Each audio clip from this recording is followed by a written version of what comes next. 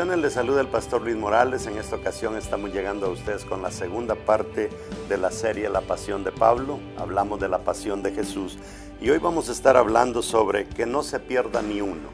Pablo, así como persiguió a la iglesia y fue testigo ocular de tantas personas que murieron en su tiempo, en sus días, por andar predicando el evangelio, después él tiene una conversión y nos damos cuenta que la pasión que él tenía como un celoso por perseguir a la iglesia, Dios utiliza esa pasión para que ahora Pablo comience a predicar el evangelio a un pueblo que por su religión para él en su tiempo era prohibido. Ahora Dios, quizá como castigo o quién sabe qué, Dios ahora lo pone como la persona que le va a predicar a los gentiles. Y vamos a hablar de tres cosas bien importantes, así es de que les recomiendo que no se vaya a desconectar.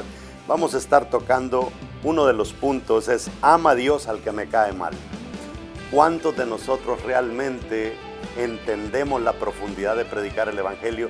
Que no es de hablarle a la gente que nos gusta, no es de hablarle a la gente que nos cae bien, sino a todo mundo. El gentil a Pablo le cayó mal por años, pero después entiende que es necesario predicarles el evangelio.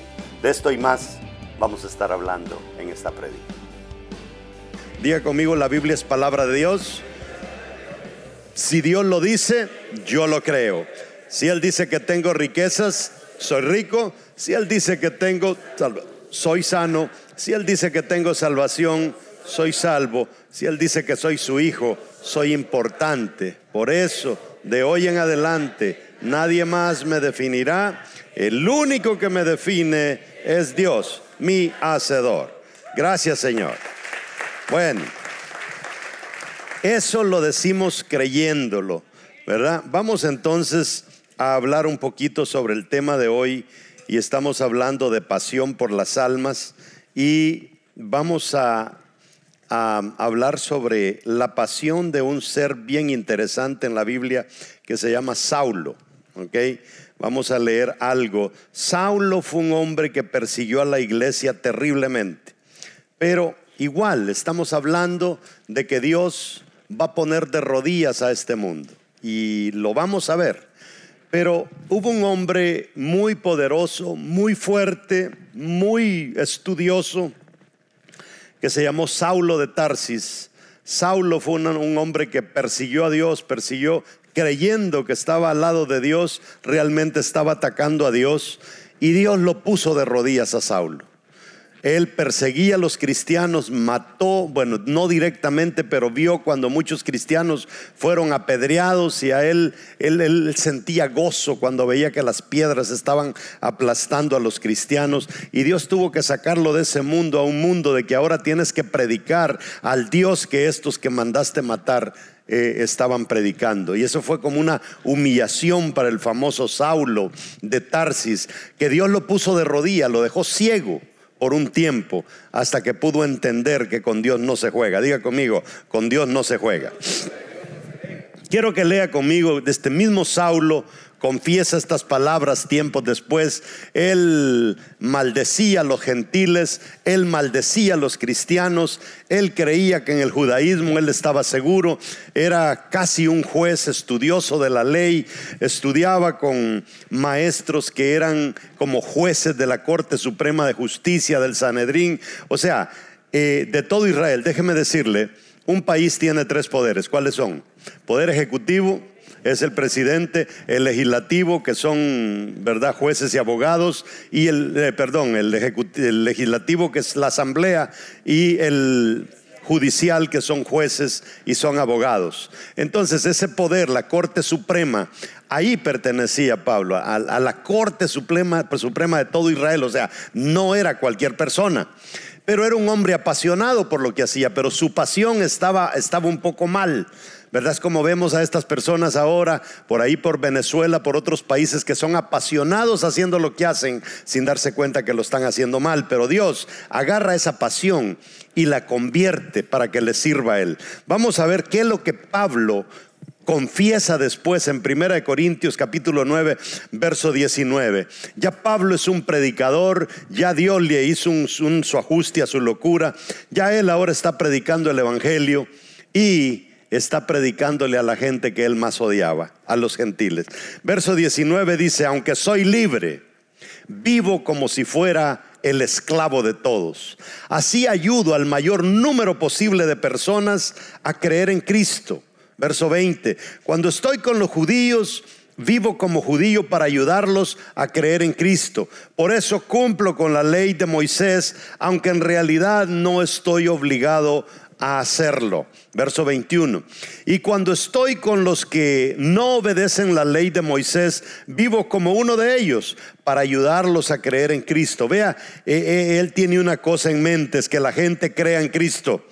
Esto no significa que yo no obedezca la ley de Dios, al contrario, la obedezco, pues sigo la ley de Cristo. Verso 22: cuando estoy con los que apenas empiezan a ser ayudados, es decir, me he hecho igual a todos para que algunos se salven, y todo esto lo hago porque amo las buenas noticias y porque quiero participar de sus buenos resultados. Diga conmigo: buenos resultados. El ser cristiano trae buenos resultados.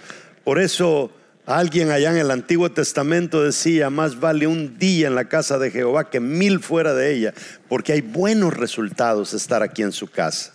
Póngase cómodo, vamos a entrar a elaborar esto. Aprovechemos y enviémosle un saludo a la gente que nos ve a través de la televisión, a través de las redes sociales, a través de la radio.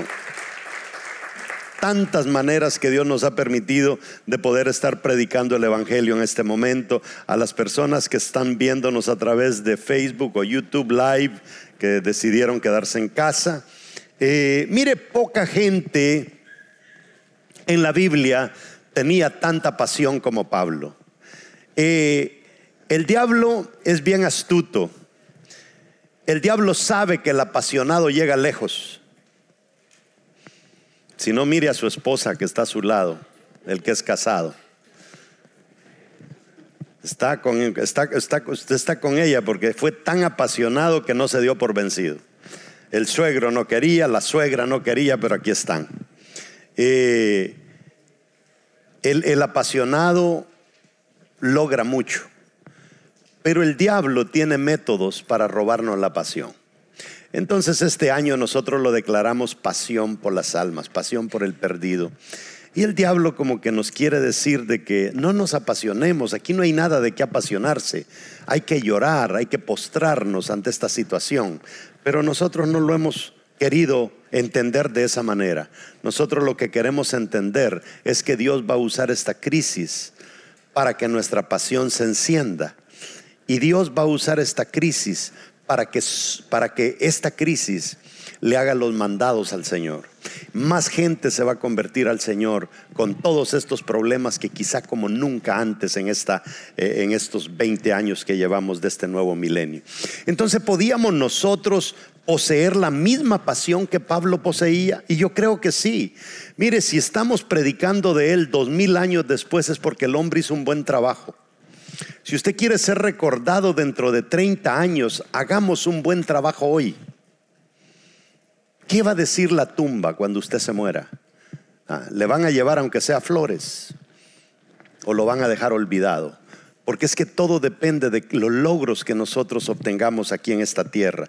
Pablo, aparte de Jesús, yo considero que es el hombre más apasionado por el perdido.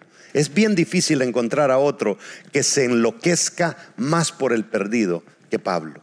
Y aquí estamos hablando, aquí hermanos van borrachos, homosexuales, lesbianas, aquí van blancos, morenitos, amarillos, rojos, altos, chaparros, bonitos, feitos, gorditos, flaquitos, aquí va todo.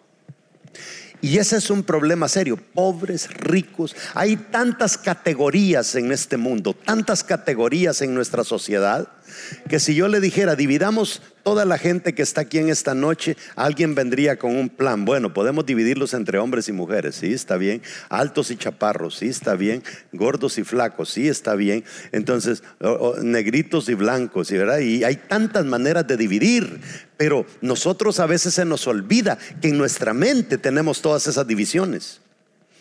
Nosotros tenemos tantos compartimientos en nuestra cabeza que yo les aseguro a ustedes que en algún lado de nosotros hay algo que rechaza a ciertas personas. O lo rechazamos, ¿verdad? Porque, no sé, no me cae bien por esto, no me cae bien por el otro. No es que la gente de ese país a mí me cae gordo. No, es que la gente de este color a mí me choca, ¿verdad? Hay tantas cosas en el pueblo de Dios. Y un día vamos a ser salvos y vamos a llegar allá al cielo. ¿Y cómo le vamos a hacer? ¿Me entiende? Es tremendo. A nosotros los pastores nos hacen tanto chiste, ¿verdad? La gente nos tira tanto, nos falta el respeto, hacen tantas cosas en las redes sociales. Y hace poco escuchaba que esta pareja se murió. Y cuando se mueren llegan al cielo, a la antesala, ¿verdad? Donde se va a decir si se van al cielo o al infierno. Pero habían sido buenas personas y como que San Pedro decidió dejarlas en el cielo. Pero ellos eran novios y ellos se fueron con el deseo de casarse. Y le dicen, San Pedro, hable con Dios y dígale que nos mande unos días a la tierra por lo menos para que nos casemos, porque, ¿verdad? Mándenos de regreso, nos casamos y después nos vuelven a traer, pero por lo menos ya nos casamos, ¿verdad? Y eran buenos novios, no eran esos pícaros que se pasan de la raya, ¿verdad? Y entonces San Pedro va donde le dice, va a ser difícil, pero lo que sí podemos lograr tal vez es casarlos aquí en el cielo. Y le dice, vaya San Pedro, hable con el mero. Y se va San Pedro, se pasa 1 hora y San Pedro no regresa. Se pasan 2 horas y no regresa. 6 horas y San Pedro no regresa. 10 horas y San Pedro no se aparece. Ya ellos están incómodos. Y comienza él y le dice, no sé para qué le dijiste que fuera. Mira todo lo que se ha demorado, esto no va a llegar a ningún lado. Es que no, pero es culpa tuya. Si no hubiéramos estado haciendo lo que estábamos haciendo, no nos hubiéramos muerto. Y comienzan a pelear. Y ¿sabes qué? Les dice, para casarme con una vieja enfadada contigo, mejor no nos casemos. A las 18 horas se aparece San Pedro y le dice, muchachos, todo arreglado. ¿Arreglado qué? Le dice, nosotros ya no nos vamos a casar. ¿Cómo que no se van a casar? Ahora los voy a casar. Usted no sabe, 18 horas buscando un pastor o un cura que los case y no lo podía encontrar. Al fin encontré uno y ahora me vienen ustedes que no se casan. No lo entendieron. San Pedro buscaba o sea, no había un pastor en el cielo, no había un cura en el cielo. Entonces, esos chistes nos los hacen a los pastores. Pero ahora póngase a pensar en cristianos normales, en cristianos regulares. ¿Cuántos van a haber en el cielo? Entonces nosotros debemos de entender este asunto. Pablo era un apasionado, pero él no se apasionaba por los que le caían bien. Diga conmigo que no se pierda ni uno. Así tenemos que pensar nosotros, que no se pierda ni uno. Miren, no importa quién sea, usted tiene que dar tiempo a esa persona. Tiene que a veces dar hasta finanzas para ayudar a esa persona. Que un cafecito, que una comidita. En el bosquejo que usted tiene, escriba, ¿ama Dios al que me cae mal? Levántenme la mano, pero por dentro, no por fuera. ¿Quién no tiene una persona que le cae mal? Yo creo que todos tenemos a alguien, con excepción de su pastor, ¿verdad? No, hay algunas personas que hablan tanto de uno como que llega un momento y dice uno, ya me cayó mal, lo voy a borrar de Facebook. Entonces, ¿ama Dios al que me cae mal? Diga conmigo, Dios me ama. Dígale al que está a su lado, Dios te ama.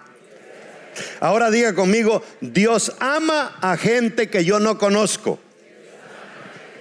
Hay gente que yo no conozco. Ahora diga conmigo, Dios ama a la gente que me cae mal. Para su noticia, Dios no tiene gente que le caiga mal. Entonces nosotros a veces caemos en esa trampa del enemigo. Y por eso es que Dios dio a algunos el don apostólico. El don apostólico es lo que decía el pastor Christian a las 2:30 ahora cuando predicaba: gente que verdaderamente está apasionada por abrir iglesias en diferentes países, en diferentes lugares. O sea, gente como Pablo. Pablo era un apóstol que quería plantar iglesias en diferentes lugares. Ahora, si a usted le dijera Dios: plántame una iglesia, cualquiera podría decir: a mí me gustaría plantar una iglesia, no sé, y se pusiera a pensar, si no fuera porque ahora España tiene virus, dijera: en España sí, o en Italia, ¿verdad? Me gustaría plantar en Pérgamo una iglesia. ¿Quién no quisiera ir ahí? Pero si yo le digo: vaya a la Sierra Tarahumara, México, ¿cuántos quisieran ir ahí? Vaya hacia Haití a abrir una iglesia, a ver cuántos quisieran ir ahí. Entonces nosotros somos un poco selectivos. Pablo no era así. Mire, el que unos hayan sido irresponsables, que hay gente que dicen: es que ese apostolado no es de Dios y que eso no es de Dios. Por el amor de Dios, si nosotros no tuviéramos gente con un llamado apostólico, no se estuvieran abriendo iglesias. Pero hay gente en el internet que ataca el apostolado, y yo creo que en parte tienen razón, y es porque han habido muchas personas, dicen que son apóstoles, que han sido muy irresponsables. Pero yo quiero que lea conmigo en el libro de Jonás. Jonás es una historia bien bonita con respecto a esta gente, la gente que cae mal. Yo quiero ponerlo un poquito en contexto. Jonás es enviado a predicarle a un pueblo que se llama Nínive. Entonces el gentilicio de Nínive es ninivitas, así se le llamaba a los de Nínive.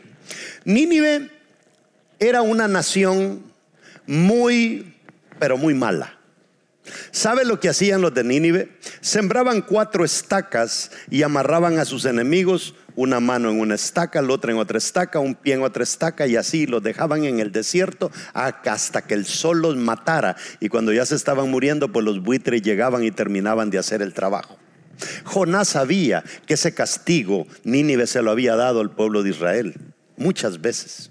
Nínive tenía otra práctica: agarraba al enemigo, le cortaba las cabezas y hacían los montones de cabezas que si una persona pasaba a caballo al otro lado de la parva de cabezas, usted no lo podía ver de tan altas que eran las parvas de cabezas. Entonces Dios le dice a Jonás: ve y predícale a Nínive.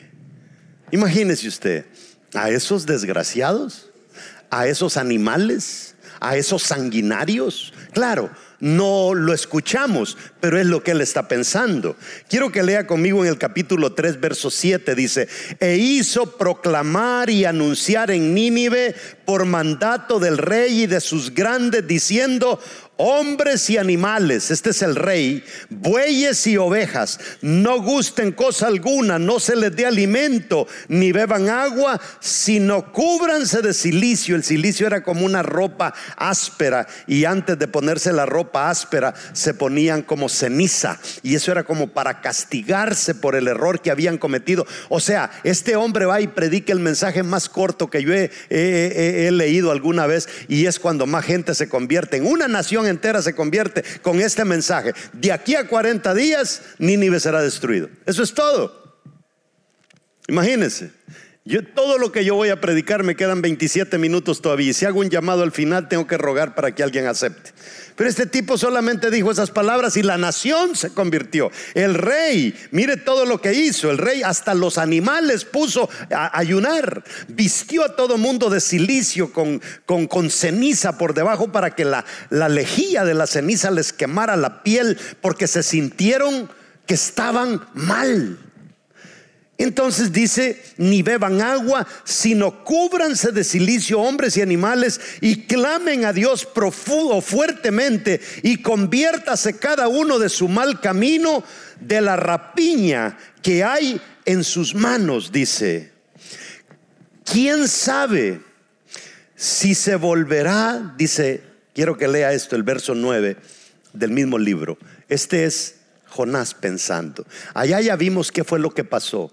El pueblo entero se arrepintió. Mire lo que dice aquí: ¿quién sabe si se volverá y se arrepentirá Dios? y se apartará del ardor de su ira, y no pereceremos. Y vio Dios lo que hicieron, que se convirtieron de su mal camino, y ¿qué dice? Se arrepintió del mal que había dicho que les haría, y no lo hizo. ¡Wow! ¡Qué tremendo! Mire la mente de Dios. Dios no tiene hijos favoritos. Para Dios no hay feitos y bonitos. Para Dios no hay blancos y negritos. Porque, amados hermanos, seamos realistas. Aquí nosotros estamos en una situación terrible. El blanco cree que es la última Coca-Cola, que no hay otro mejor que ellos. El morenito ya dijo, bueno, es verdad, yo no soy blanco, pero tampoco estoy tan abajo. Pero la pregunta, ¿y nosotros los latinos dónde quedamos? Yo le preguntaba a un blanco hace poco, le digo, aquí están ustedes los blancos según ustedes, aquí están los negritos, y según ustedes nosotros estamos aquí más abajo. No, ustedes están más abajo todavía.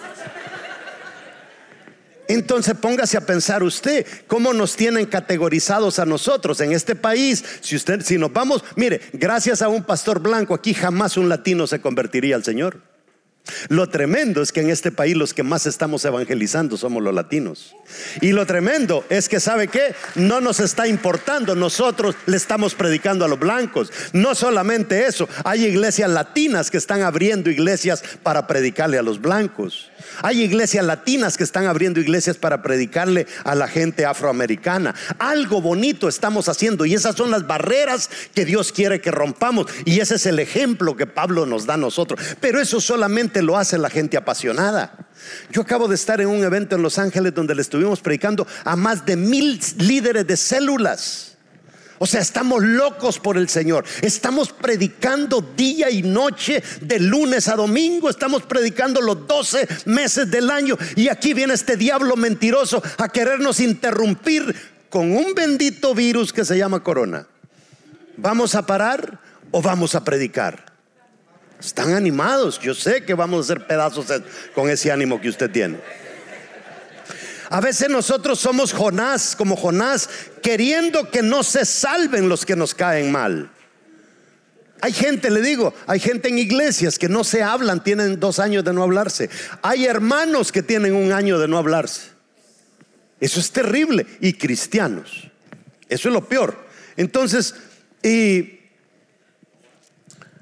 ya le conté quiénes eran los ninivitas. Ahora quiero que vea la cara de Jonás. Capítulo 4, verso 1. Pero Jonás, dice, se apesumbró en extremo y se enojó. Y oró a Jehová y dijo, mire qué terrible esta oración. Ir a Dios para hacer esta oración está duro. Ahora, oh Jehová, ¿no es esto lo que yo decía estando aún en mi tierra? Por eso me apresuré a huir a Tarsis, porque sabía yo que tú eres Dios clemente y piadoso, tardo en enojarte y de grande misericordia, y que te arrepientes del mal. Ahora pues, oh Jehová, te ruego que me mates mejor, quítame la vida, porque mejor es la muerte que esta vida con tanto malo salvo. Amados hermanos, este espíritu está raro y este espíritu todavía está vivo. Pero al final dice, y Jehová le dijo, haces tú bien con enojarte tanto. Entonces, fíjese que a veces nosotros no somos efectivos porque somos muy selectivos para predicar. Muy selectivos. Nosotros somos buenos, nos ganamos muchos borrachos, nos ganamos homosexuales, lesbianas, prostitutas y esto. Pero millonarios no nos ganamos. Ricos no nos ganamos a ninguno. Universitarios no los ganamos. Maestros de una universidad no los ganamos. ¿Por qué? Porque es que como que ellos allá, esos ya de todas maneras están perdidos. Esos se van a ir al infierno. No, tenemos que tirarle a todo, que no se pierda ni uno. Ahora es un gran momento para predicar, hermanos. Ahora hasta el más fuerte, hasta el más rico le está temblando. Sí. Están preocupados. Y ahí está usted con ese gran mensaje, con esa gran palabra que Dios le ha dado. ¿Y por qué no vamos y predicamos? La segunda cosa que le quiero hablar es conectar o corregir. Entonces el primer error que nosotros cometemos, que Pablo no cometió, es que Pablo quería que todos fueran salvos. Él no le importaba quién era, Pablo quería predicar. Pero ahora la segunda cosa es conectar o corregir. Este es otro problema serio que nosotros tenemos hoy en día. Nosotros venimos a la iglesia y solo entramos, y de repente aparece un hermanito con un pelo medio raro. ¡Ay, híjole! Es cristiano. Y usted sigue como que nada. Ya se encontró una hermanita con un gran tatuaje aquí y dice: ¡ay, por el amor de Dios! Y esta se acabó toda la tinta de Boston. Y así, ¿verdad? Y así nos vamos y usted va queriendo entrar por una puerta y viene una hermanita así un poco rellenita y dice: híjole, casi me aplasta, hermana. O sea, nosotros somos cristianos que nos encanta corregir defectos en la gente, pero no somos cristianos que nos gusta conectar con la gente. Y ese es un problema terrible. Pablo nos enseña que él no era una persona que andaba corrigiendo, él era una persona que andaba conectando. Quiero que lea otra vez el verso 20 conmigo. Cuando estoy con los judíos, vivo como judío para ayudarlos a creer en Cristo. Por eso cumplo con la ley de Moisés, aunque en realidad no estoy obligado a hacerlo, pero lo hago.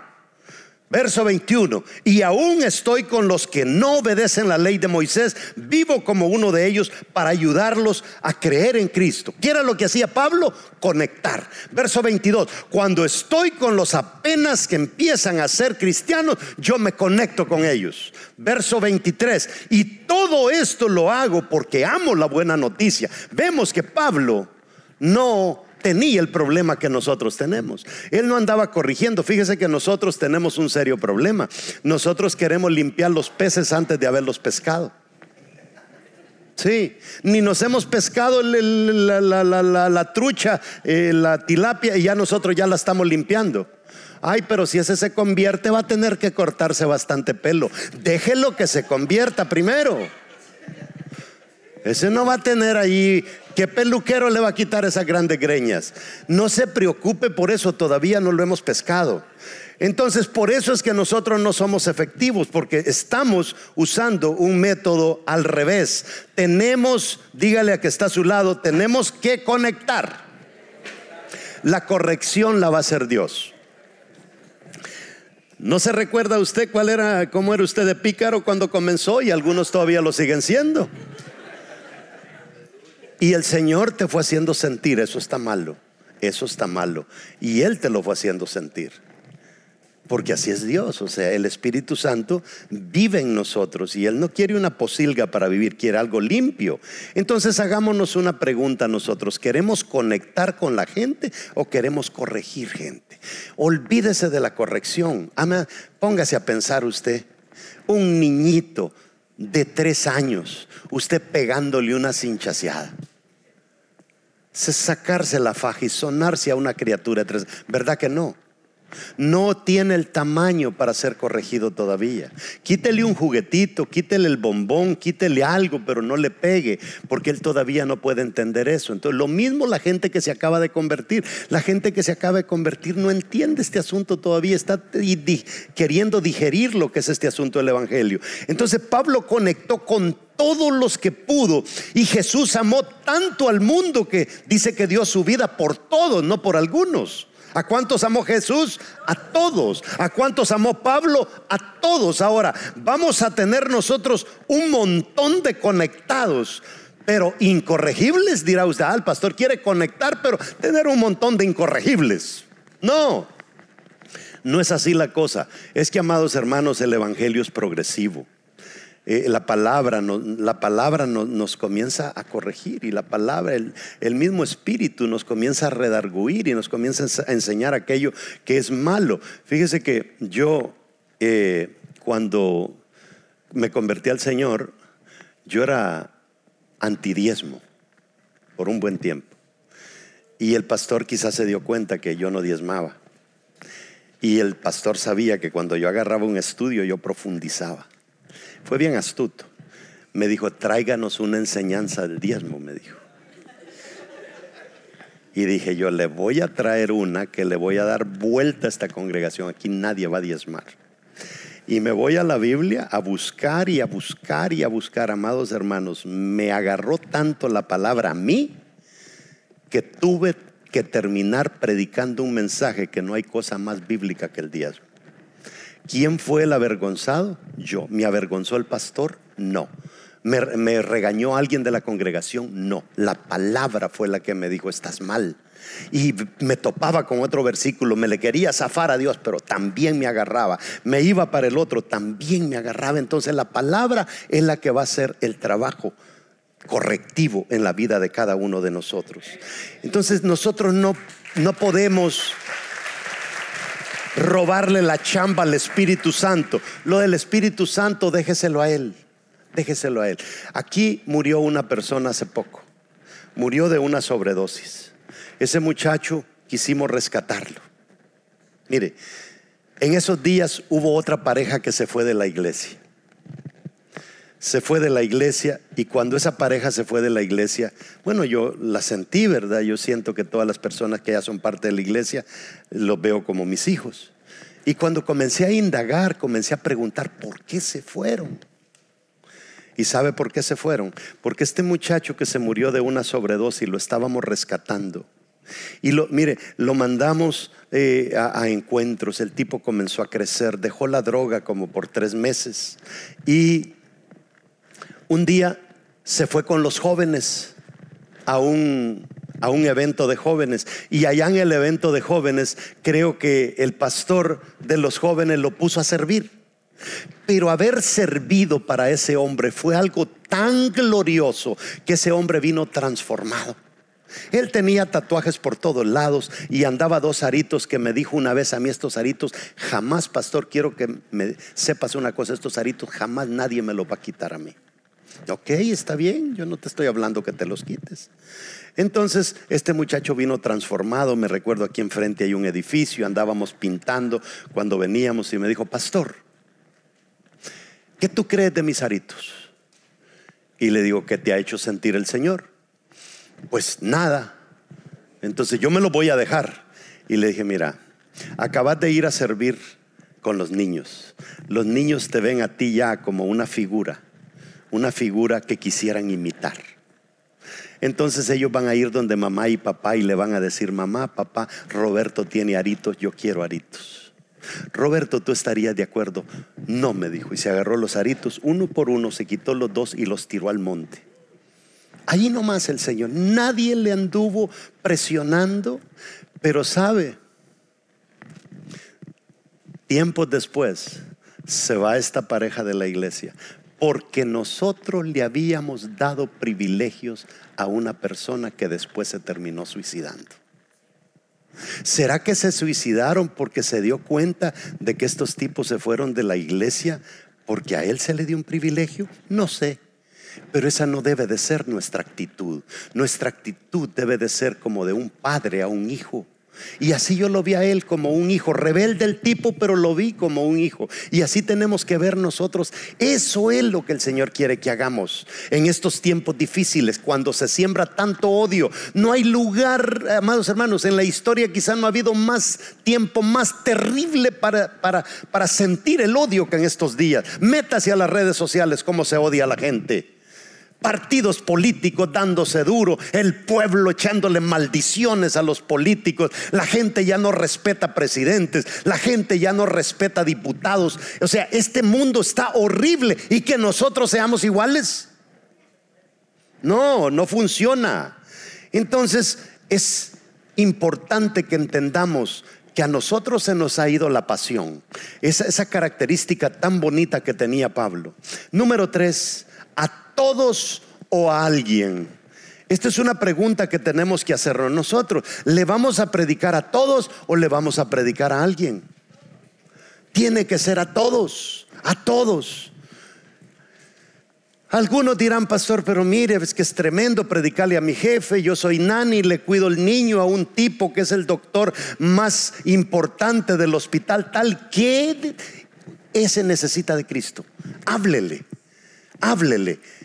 Espere que esté pasando por una crisis, suéltele la palabra, que la palabra no regresa vacía. no regresa vacía. Alguien me contó una vez una anécdota de que un pastor estaba predicando la palabra, y él tenía su amigo que lo había invitado tantas veces a la iglesia y nunca este amigo había querido ir a la iglesia. Finalmente un día este profesional le aceptó la visita y llegó y le dijo: pero ¿sabes qué? Le dijo: yo tengo el tiempo medido, así es de que me voy a sentar, te voy a escuchar y no te vayas a sorprender si de repente me levanto y me voy. Y le dijo: ok, está bien. Entonces viene este pastor y habla con los sugieres, con todos los servidores, y les dice: ¿saben qué? Hoy viene un profesional, el tipo viene con saco, que no sé qué, bien profesional. Así es de que yo quiero que por favor al Juanito que se le va a sentar a todos los nuevos, por favor, siéntenlo a él, siéntese un diácono aquí y siéntese otro diácono aquí. Blíndenmelo ahí, porque este Juanito es loco. Y entonces comienza él a predicar. Cuando él está predicando como estoy yo ahora delante de usted, se le queda viendo al rico en medio y ve que a un lado tiene un diácono, pero al otro lado está Juanito, y le está hablando al oído. Y dice: ay, ya me le echó a perder. Y ve que conforme le suelta una palabra en el oído, el hombre enojado se pone de pie, sale, había dejado su abrigo colgado en la entrada, agarró, le dio un portazo al lugar y se fue. Y dice: termina el culto, pero cabezones, se los dije, ese Juanito es peligroso. ¿Qué le dijiste, Juanito? Yo no sé, decía el Juanito. Y entonces, pero miren, se nos fue. Y se va el hombre. A las 12 el hombre se va a la casa decepcionado. El pastor: pues que, Dios mío, se me fue la oportunidad. A las 12 de la noche le sonó el teléfono. Le dice: pastor, soy fulano. Ah, te fuiste, discúlpame. Le dice: yo no sé qué te dijo el muchacho ese, pero él es faltito. Y le dice: ¿qué faltito? Le dice: ¿qué te dijo?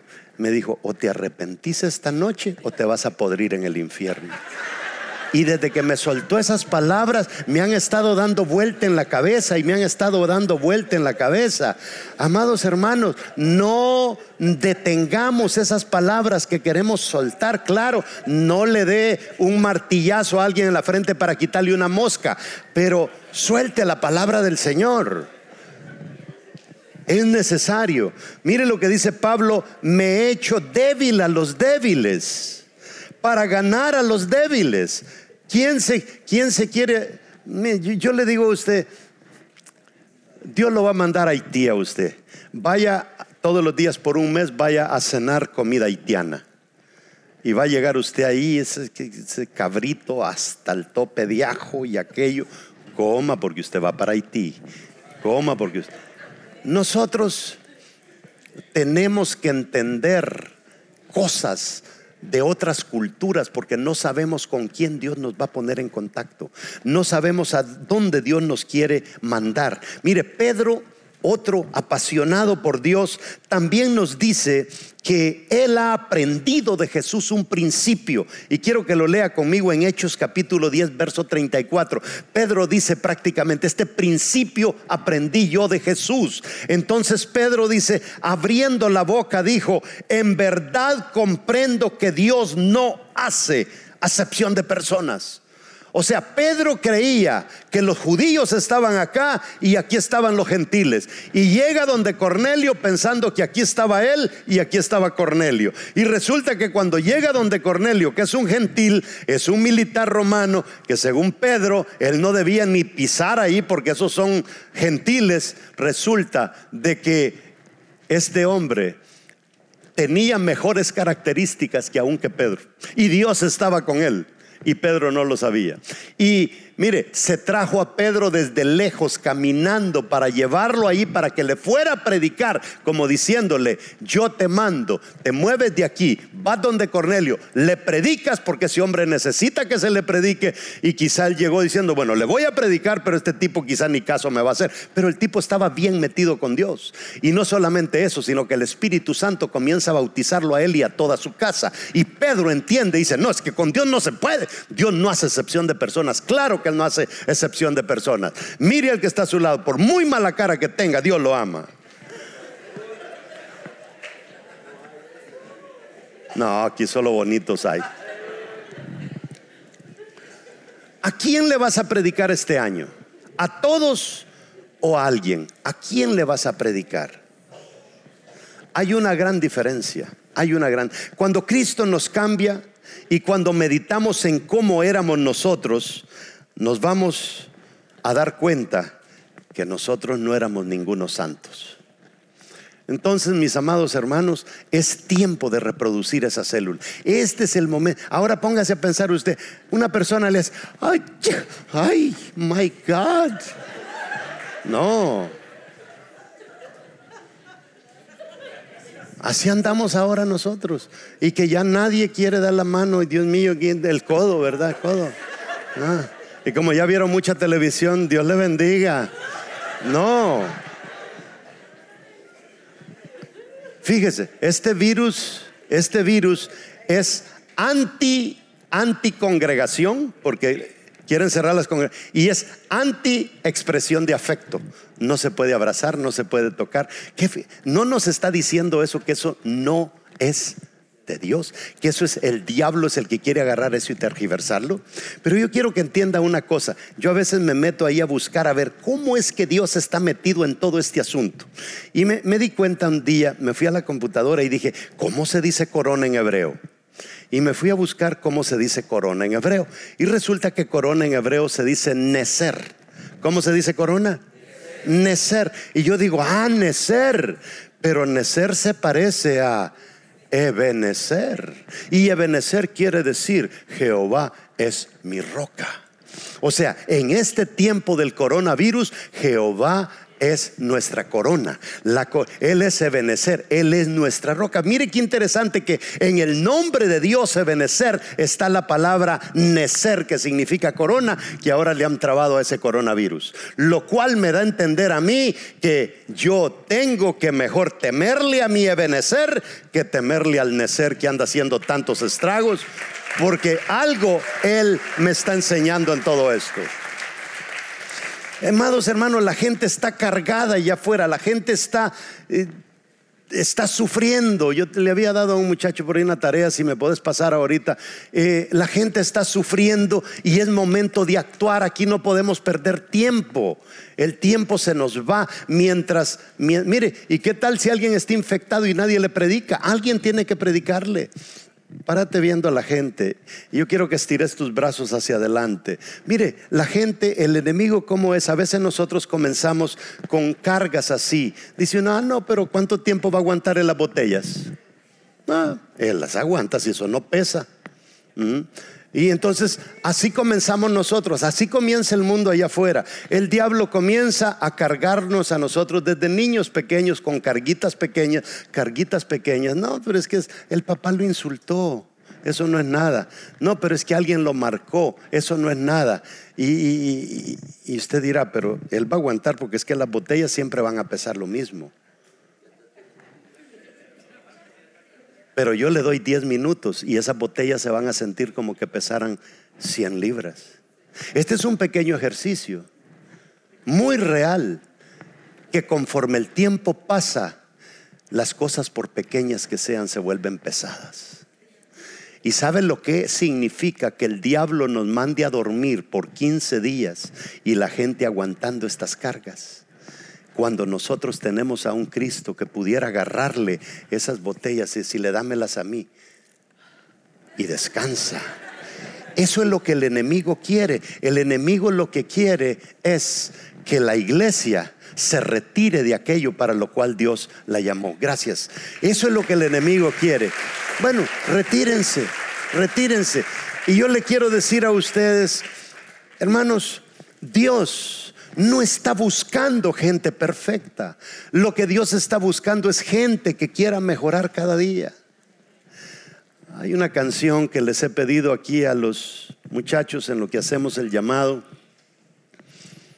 que en inglés se llama Even So, que traducida al español sería aunque así o aún así. Y dice la canción, aún así ven Señor.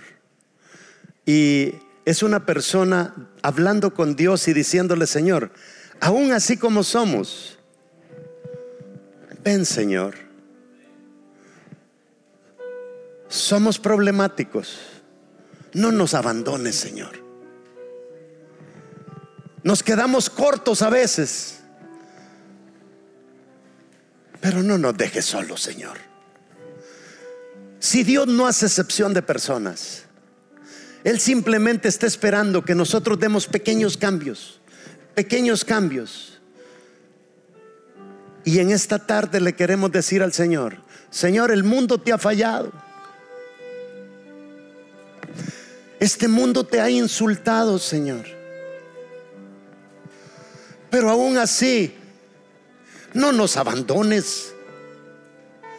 No nos dejes solos. Cuando todo mundo se quiere quedar en casa, aquí estamos nosotros, Señor, exaltándote. Tienes un pueblo, Señor. Tienes gente que prefiere estar en tu casa que quedarse viendo las noticias. Noticias fatalistas, noticias que no hablan nada positivo. Póngase de pie.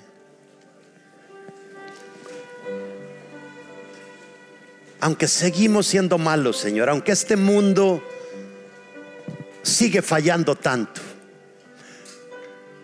no nos abandones, no nos abandones. Ahí con sus ojitos cerrados, digámosle: Padre, ¿cuánta gente te insulta a diario? ¿Cuánta gente ya ni cree en ti? ¿Cuánta gente se ha dado la tarea de sacar a cristianos de las iglesias? Pero aún así, Señor, habemos un grupo que te tememos. Habemos un grupo que te amamos. Habemos un grupo que queremos, Señor, ser imitadores del apóstol Pablo. Queremos ser gente apasionada por el que se pierde. Señor, gracias por hacernos entender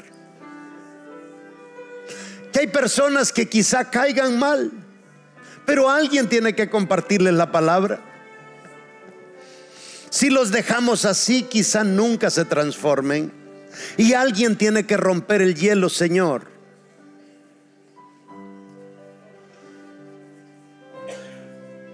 Padre, ayúdanos a ser más entendidos,